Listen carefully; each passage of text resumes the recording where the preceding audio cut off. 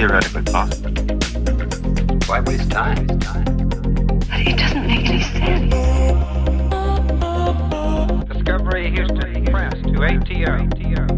3, 2, 1. Bienvenido, amigos. Hola. How are ¿Qué you all pasó? doing? I am very grateful to be here. I'm excited for this conversation, even though it's not an uplifting conversation, but who knows? It might actually end up being something that we're taking reflection on and finding some positivity through it. Hopefully. We'll see. I think, honestly, the importance of this episode of what we're talking about today can't be overestimated. I would say that we're talking about a phenomenon that we've never really actually lived around, but this is something that really recently came really literally across the street from our home.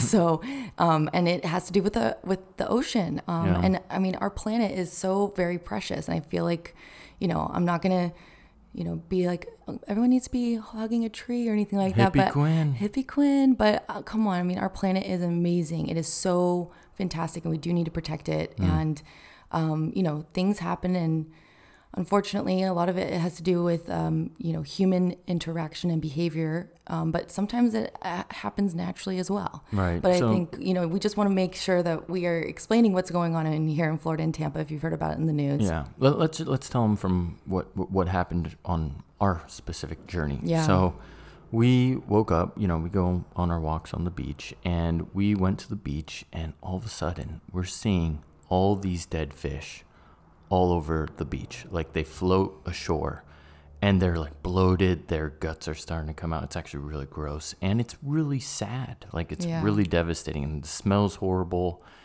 and you're like, what the heck is going on? And the water is a bit more foamy. Yeah. And this all occurred right after the hurricane that just recently went through. It was expected to be a lot worse than it was, and it was exciting. We were very excited about the hurricane. But I don't know how much the aftermath of the hurricane, from mixing up the ocean, played a role in bringing red tide to the west coast of Florida. Yeah. But it really, it's bad in Treasure Island, but it's horrible in St. Pete's and in the bay itself. Tampa Bay, yeah. Because they can't get the water to move on out. It's kind of stuck when it's in a bay. So why don't you explain a little bit about what red tide is? Yeah, so we'd heard red tide. I think the first time we'd ever heard of it was really when we were in Galveston, Texas. We were about to go on a cruise, and that was something that was occurring, and people had warned us, don't go in the ocean. The red tide's pretty bad. We're like, oh, well, okay, it's fine. We're not going to go in the water here anyways. We're going to go on the cruise. Right. But red tide here has now become something that everyone around us talks about, and this is what it is. Red tide is basically, it's one type of harmful algae bloom. So this is like an algae bloom, and the blooms occur when colonies of algae, like simple ocean plants that live in the sea, basically grow out of control. Like, they grow out of control, and they actually produce toxic or harmful effects on people, fish. It's a naturally occurring thing that does happen in the ocean. Okay? But it can be escalated. But it can certainly be escalated. And you can imagine, just thinking about the ripple effects of it. This is harmful for humans to swim in, to be around, and to actually breathe in the ocean air, which is super interesting. But it's harmful to the fish. Like we said, there were fish all over the beach, dead fish floating in the water, bloated. It was weird. But you can imagine how that affects the ecosystem. The birds eat the fish. Right. There's a lot that goes on. So everything gets affected by this, and essentially. And there's a lot of conversation on how the red tide was influenced by, what was it, maybe 2 months ago, there was a mishap where a lot of chemicals that are pollutants were poured into the ocean. And that happened just on the other side of the bridge, on the other side of the bay entrance. And it happened. It didn't seem like there's too many effects, but I think a lot of people are now becoming more aware of how that may have been correlated with the increase in red tide, which has been the worst that they've said they've seen in this area ever. I mean, we're at the point where there may be a state of emergency that's going to be stated pretty soon. Maybe by the time you hear this podcast, it's already been stated. Yeah, that's true. I mean, they what happened, it was earlier this year, actually, where I think it was the pipe bursted. It was not, it was an old energy system, Yeah. energy plant basically, and these chemicals leaked out into the water, and they said, oh no, it's fine, it's contained, it's not going to be in your drinking water. That's what they were saying. It's Yeah. the most important That thing was is the that focus. where it's not going to be in your drinking water, because everyone was nervous about it, and that was a potential. They said no, that's not happening. But with the hurricane and whatnot, I just think that a lot of those chemicals that had not yet been cleaned up Mm-hmm. were whipped up into the ocean and contributed, like, just like you said, it just increased it further escalated what the red tide that was already occurring Yeah. in the ocean. And So- so it's really bad. I mean, if you swim in if it you- right now, your eyes hurt. Yeah, we haven't swam in it. We've We have been not. very cautious about it. And if you go on YouTube, you can see some of the images. But just to give you a mental visual, the numbers of fish that have been collected, they've put city teams on full force of just collecting these fish, wrapping them in trash bags and getting rid of them because there's so many of them. 600 tons of fish have been collected in our area. That is 1,200,000 pounds of fish. So crazy. So we're looking at a lot of fish. We've seen a lot. When we were on the beach, I have to say, they cleaned up a lot. And we're on the north side of the bay. We're fairly far from the entrance of the bay. Where the water's stuck, oh my gosh, it is just horrific. And I've seen so many crazy images, and I don't know. It makes me feel some type of way, for sure. Nature is what re-energizes us. I don't want this whole episode to be focused on red tide, but I do kind of want to go into the idea of how this made us reflect on like the bigger picture. And yeah, I definitely think one reflection is nature is essential. We got to do our part to take care of it. I mean, it's like the way we recharge would be, we would go in the ocean and float. It kind of ruined everything for us with Treasure Island, but I hope that it continues to get better. The water will move out, and it's going to take so much time for for Earth to repair itself from this. Yeah, and I mean, the Earth is an amazing, beautiful thing, and the ocean is too. I mean, it really does have the ability to heal itself, but only to a certain extent. I mean, we're seeing coral reefs die and not come back also, even though that's been an ecosystem that the ocean has been able to regenerate for centuries and centuries. And there is a point where it's too far gone, that it can't actually heal itself. And right now it's in that moment, especially like John said, the area where it's hard to actually move the water out of the bay is really bad. And it's not just fish on the shore. Fish are just like floating in the ocean randomly. And the saddest thing to me that really broke my heart were the dolphins too. I mean, there were dead dolphins as well. And it's like, it's not just fish, it's all mammals. Like ocean mammals are being affected by this. And the ocean is going to take a lot of time to heal. There's not that much that we can do to reverse it either.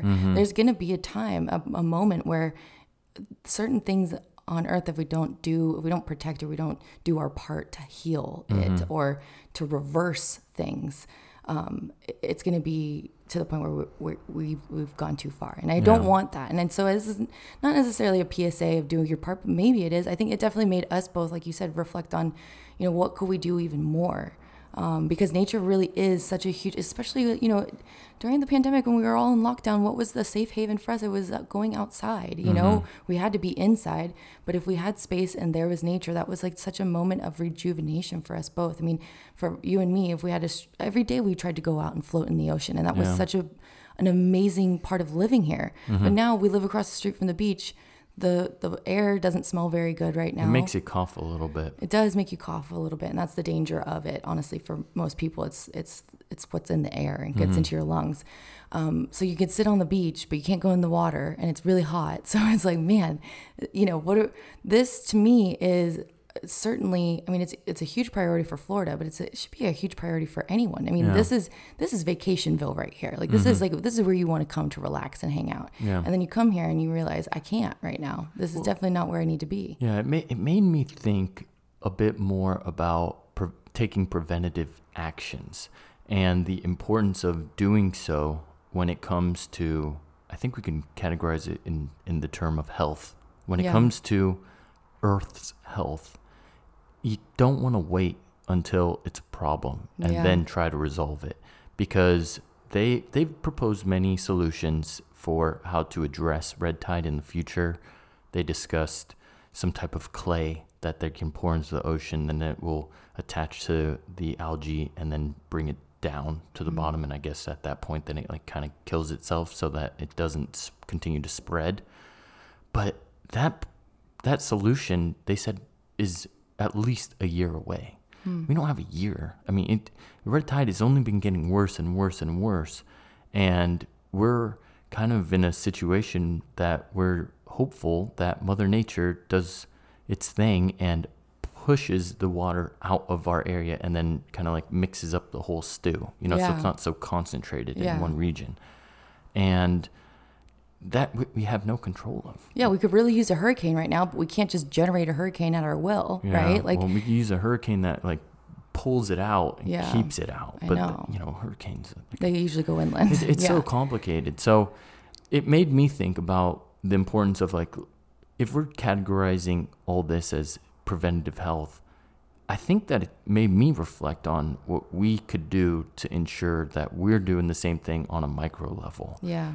What are we doing right now to take care of ourselves, and how important is it for us to prioritize our own health over everything else? Yeah.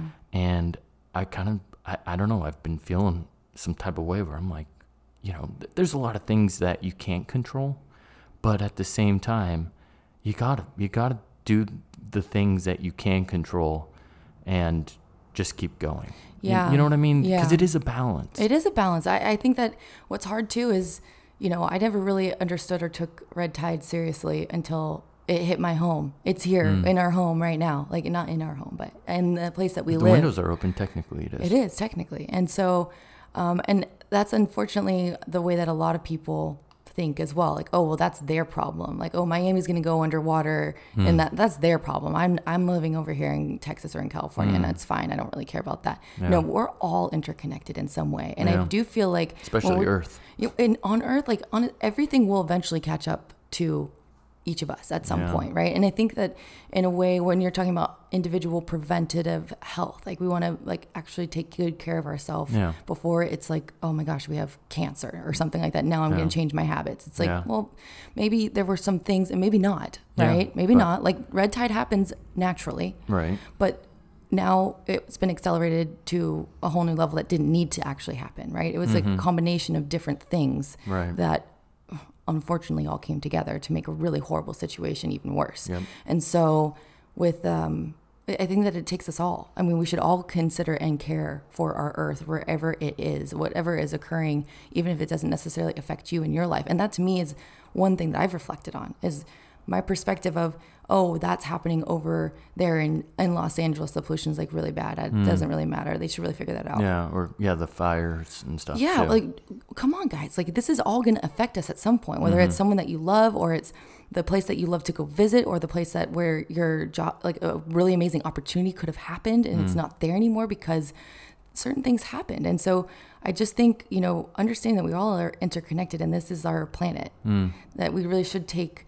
It's not necessarily, also I think I hear a lot of times, oh, it's the government's job to do it. Well, the government can incentivize, but I think it's upon us all. I mean, it's not like the government officials are the ones who should care about it only. Well, we vote. We should all care. Yeah. And all do our own little part. I mean, I don't know. It's a simple. Together seems to be a key word that I'm hearing a lot right now. Yeah, it is. Well, because we're all connected. And if we're all connected, then we need each other. So yeah, and it's so complicated. I mean, I think preventative is one thing, and we could even extend that beyond just health, Earth health, and our own personal health. We could say preventative actions. Look at the building that collapsed in Miami, and geez Louise, like that could have been prevented if it was inspected earlier. These types of actions should be thought through. And I think that chemical spillage could have been prevented. It wasn't something that was out of their hands completely. But when it happened, it was out of their hands completely. There's nothing you can do when the building's crumbling right there and then. There's nothing you can do when the chemicals are overflowing and there's nowhere for it to go and no way to stop it. But there are things you can do, and it may require higher upfront cost to get those things to be taken care of. But for the lives of 600 tons of fish plus all the sea mammals, and all the lives that were lost in the building, there's no amount of money that would be that's not worth investing into to prevent it. Yeah, you can't bring those people back. Can't bring the fish back, and the amount of time it's going to take for us to get. Think of how long it takes to grow that many fish. Not grow fish, but you know what I mean. Like, for fish to evolve and like to basically replicate themselves. And it's a domino effect thing too. You know? Yeah, it is. It is really. I mean, it gets kind of scary when you really start digging into it. And I think to me, I often think about the pandemic because obviously there's an investigation going on. We're not going to go in there, but to think like, okay, pandemic viruses are naturally occurring things, and it happened, and a pandemic actually did happen, and then economies started closing down, and people lost their job, and businesses shut down, and all of those things. Those are all those are things that we couldn't necessarily prevent them, but funding for that research of H1N1 viruses seemed like, well, why are we spending our money on that? Who cares about that? Isn't that just the flu? Well, no. Obviously, we know the importance of understanding the research behind medicine and science. And to me, I'm like, I hope that this changes some perspectives in terms of the research that, Fauci had basically been doing his whole life work on. No one really cared about, but he had been doing that for so long. And other people only were care about it when it has a direct influence on them. Exactly. But I'm just saying, like, if we hadn't had that, and I hope that perspectives change in terms of like, what are some of the biggest threats to humanity? Well, what are some of those biggest threats? Yeah. He's talking about global warming. Yeah, I know. Well, we should definitely do a whole podcast on his book because that is definitely in the realm of what we're talking about, is that there are only so many years we have left if we go at the same rate to the point where we are too far gone, and we don't want that. I mean, we really like the fact that we have vaccines for this pandemic, this virus, even though things are changing and variants are happening. The fact that we have that is a miracle, and it's not a miracle because it just happened. It's because there was funding for it, and then an actual real need. But there was a lot of research being done before that, and I can only imagine how difficult it was to fight for that funding. Right. I just hope that there are certain things like that we should be caring about. That maybe is not top of mind right now, and maybe just made us both consider like how important nature really is. I think the pandemic made us. We always had that connection with nature, but it really intensified it because it was our safe haven, our solace when we had to work from home and everything's at home and you have to be inside all the time. You can't be around humans, so enjoy nature. Well, if you can't enjoy nature anymore, wow, that's really sad to me. Right. So. What can we do moving forward? Like, I think that I don't have the answers yet. Maybe you don't either, but I think that's something that I definitely am going to be considering moving forward of, what are some of the things that we can do now? I mean, obviously not someone who can fund grants for research and whatnot for like sea life and red tide, preventing red tide. Yeah. But I do think that everyone can do something. If it's going to really, it becomes a priority in different ways, and I think that the worst thing that we could do is let it become a priority because it becomes an emergency. Yeah. Here, I have an interesting question for you, though, and I have an opinion on it, but I want to hear your perspective prior to me saying my thoughts on it. So when it comes to making decisions, we often say that it's dangerous when the decision is made out of fear. That's kind of when maybe not everything's being thought through, and taking a deep breath before making those decisions is essential to picking the best one. And if you just go by fear, you're more likely to make a wrong decision than if you're going by opportunity, perhaps. When it comes to taking preventative actions to address a potential problem in the future, I think it could be argued that that may be a decision that you're making based on a negative outcome that could involve that could be scary. How much play do you think there is with the preventative actions to stop a problem? How much interaction is that with making a decision in fear? Are they separated? Are they fully integrated? What is your thoughts on it? Yeah, that's a really good question. I think, when in terms of like what is the priority that, certain funding or certain actions should go towards, I don't know if it's necessarily only government. It could definitely come from lots of different things like nonprofits and also private businesses and industries and whatnot too. Yeah. But when trying to when trying to assess whether or not the money should go towards here in a preventative manner, Yeah. I do think that considering the worst case scenario and how likely that is Yeah. important, right? Like, so if there was the leak that happened earlier this year with the chemical or energy factory, I can't remember what it was. It was either a chemical plant or an energy plant, Yeah. one of the two. In Sarasota or Bradenton. Yeah, exactly. And when that happened, it was, there had been alarms sent already. It was like, this is super old. This is deteriorating. There's literally nothing. If we don't do anything, this is the most likely outcome. Right. And it's not good. Okay. Well, if that's really the only outcome that could happen if we don't do anything, why wouldn't you do anything? I don't think that's necessarily based in fear, but that's pretty scary. It could go into our water. I mean, I don't think anyone necessarily foresaw what could happen with the red tide, and that whole interaction with the hurricane. That was that's different. Yeah. But in terms of how it could seep into our water supply and whatnot, that's scary. Why wasn't that a priority? If that was something that could be prevented, why wasn't it? Was it the money? But like, how much is it worth to like give your citizens or your residents peace of mind that their water, when they are cooking stuff, is not going to be like you're in Mexico and you can't drink it, you know? I mean, it's really, to me, I think that it's looking at the probability of the worst case scenario and how close are we to that? What will it cost? Like, what are the trade-offs of not doing it? And I don't necessarily think that's based in fear, but it could be.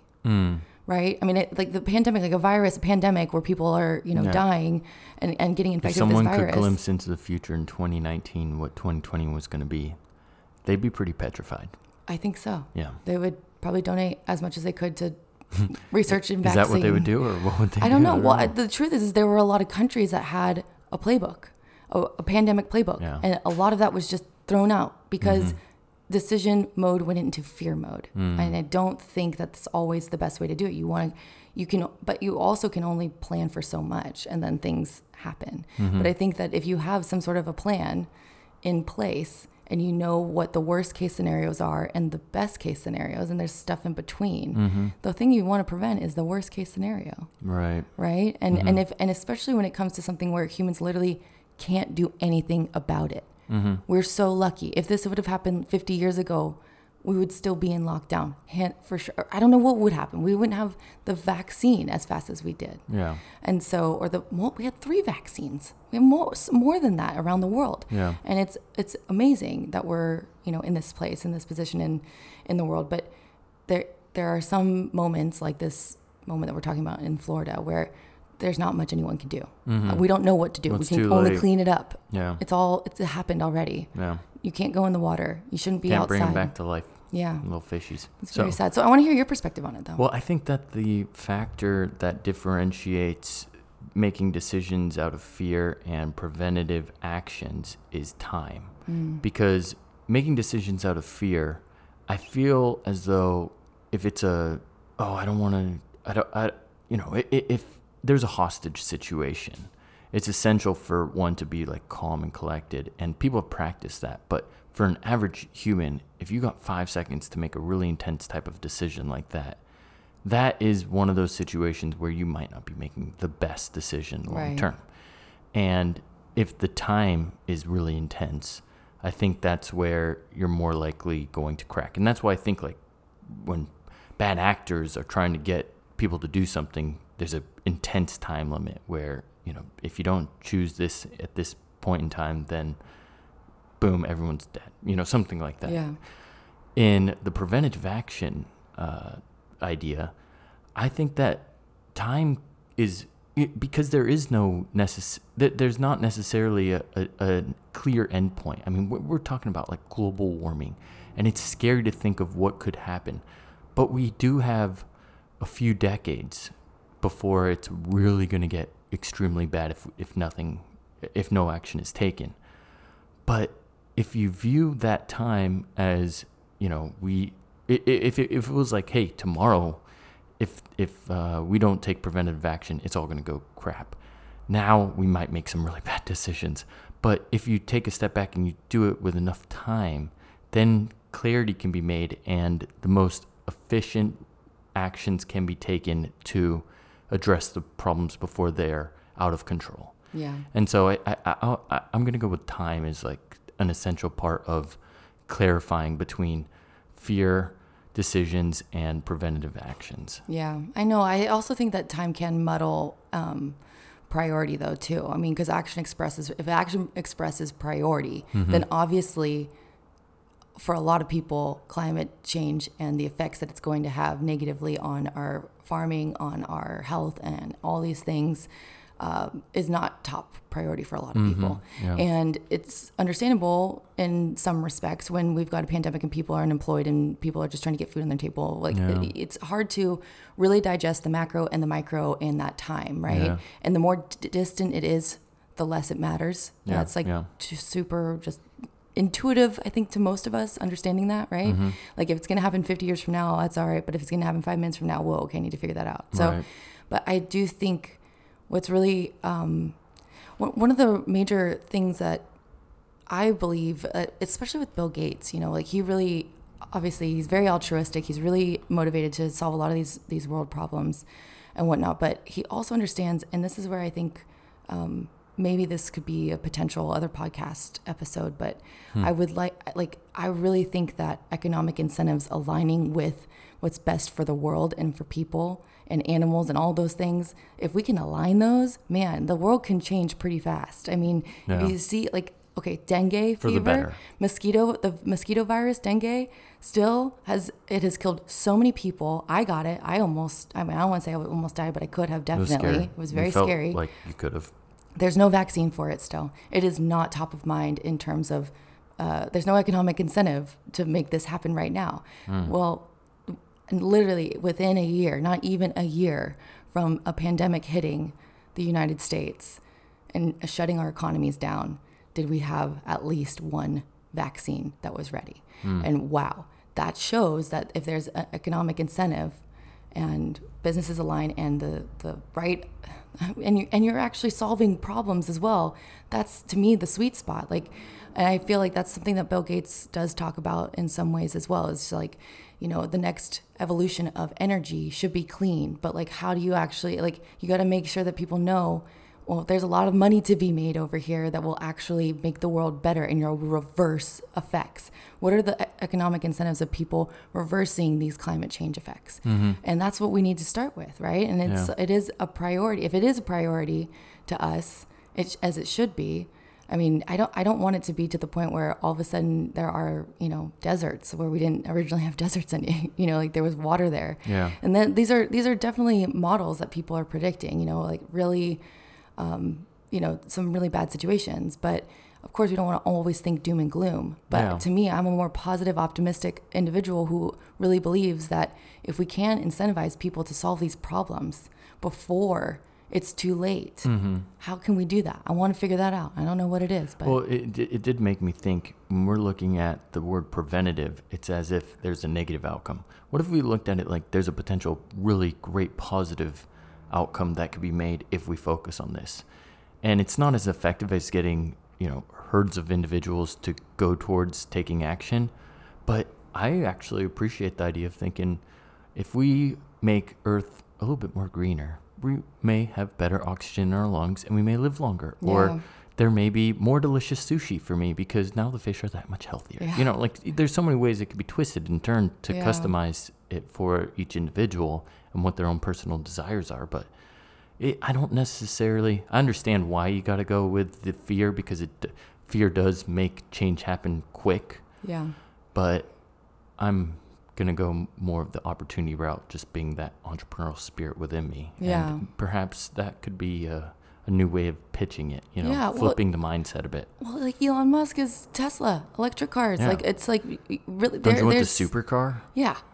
I mean, honestly, It's incomparable to a combustion vehicle at this point. it is. And so there are ways to actually improve things that people really want and that is actually better for the earth long term anyways also. Get it So aligned. That's the goal. that's the goal. So enjoyed this conversation. If you guys get a chance, do read it. I'll put an article in the description for you guys to read about what's going on. It's really sad. I don't know what the solution is, but we'll keep you updated on it, and do your part to keep this earth, this beautiful earth, as clean and healthy as possible. Well said. We look forward to speaking with you tomorrow. We'll talk to you then. Bye.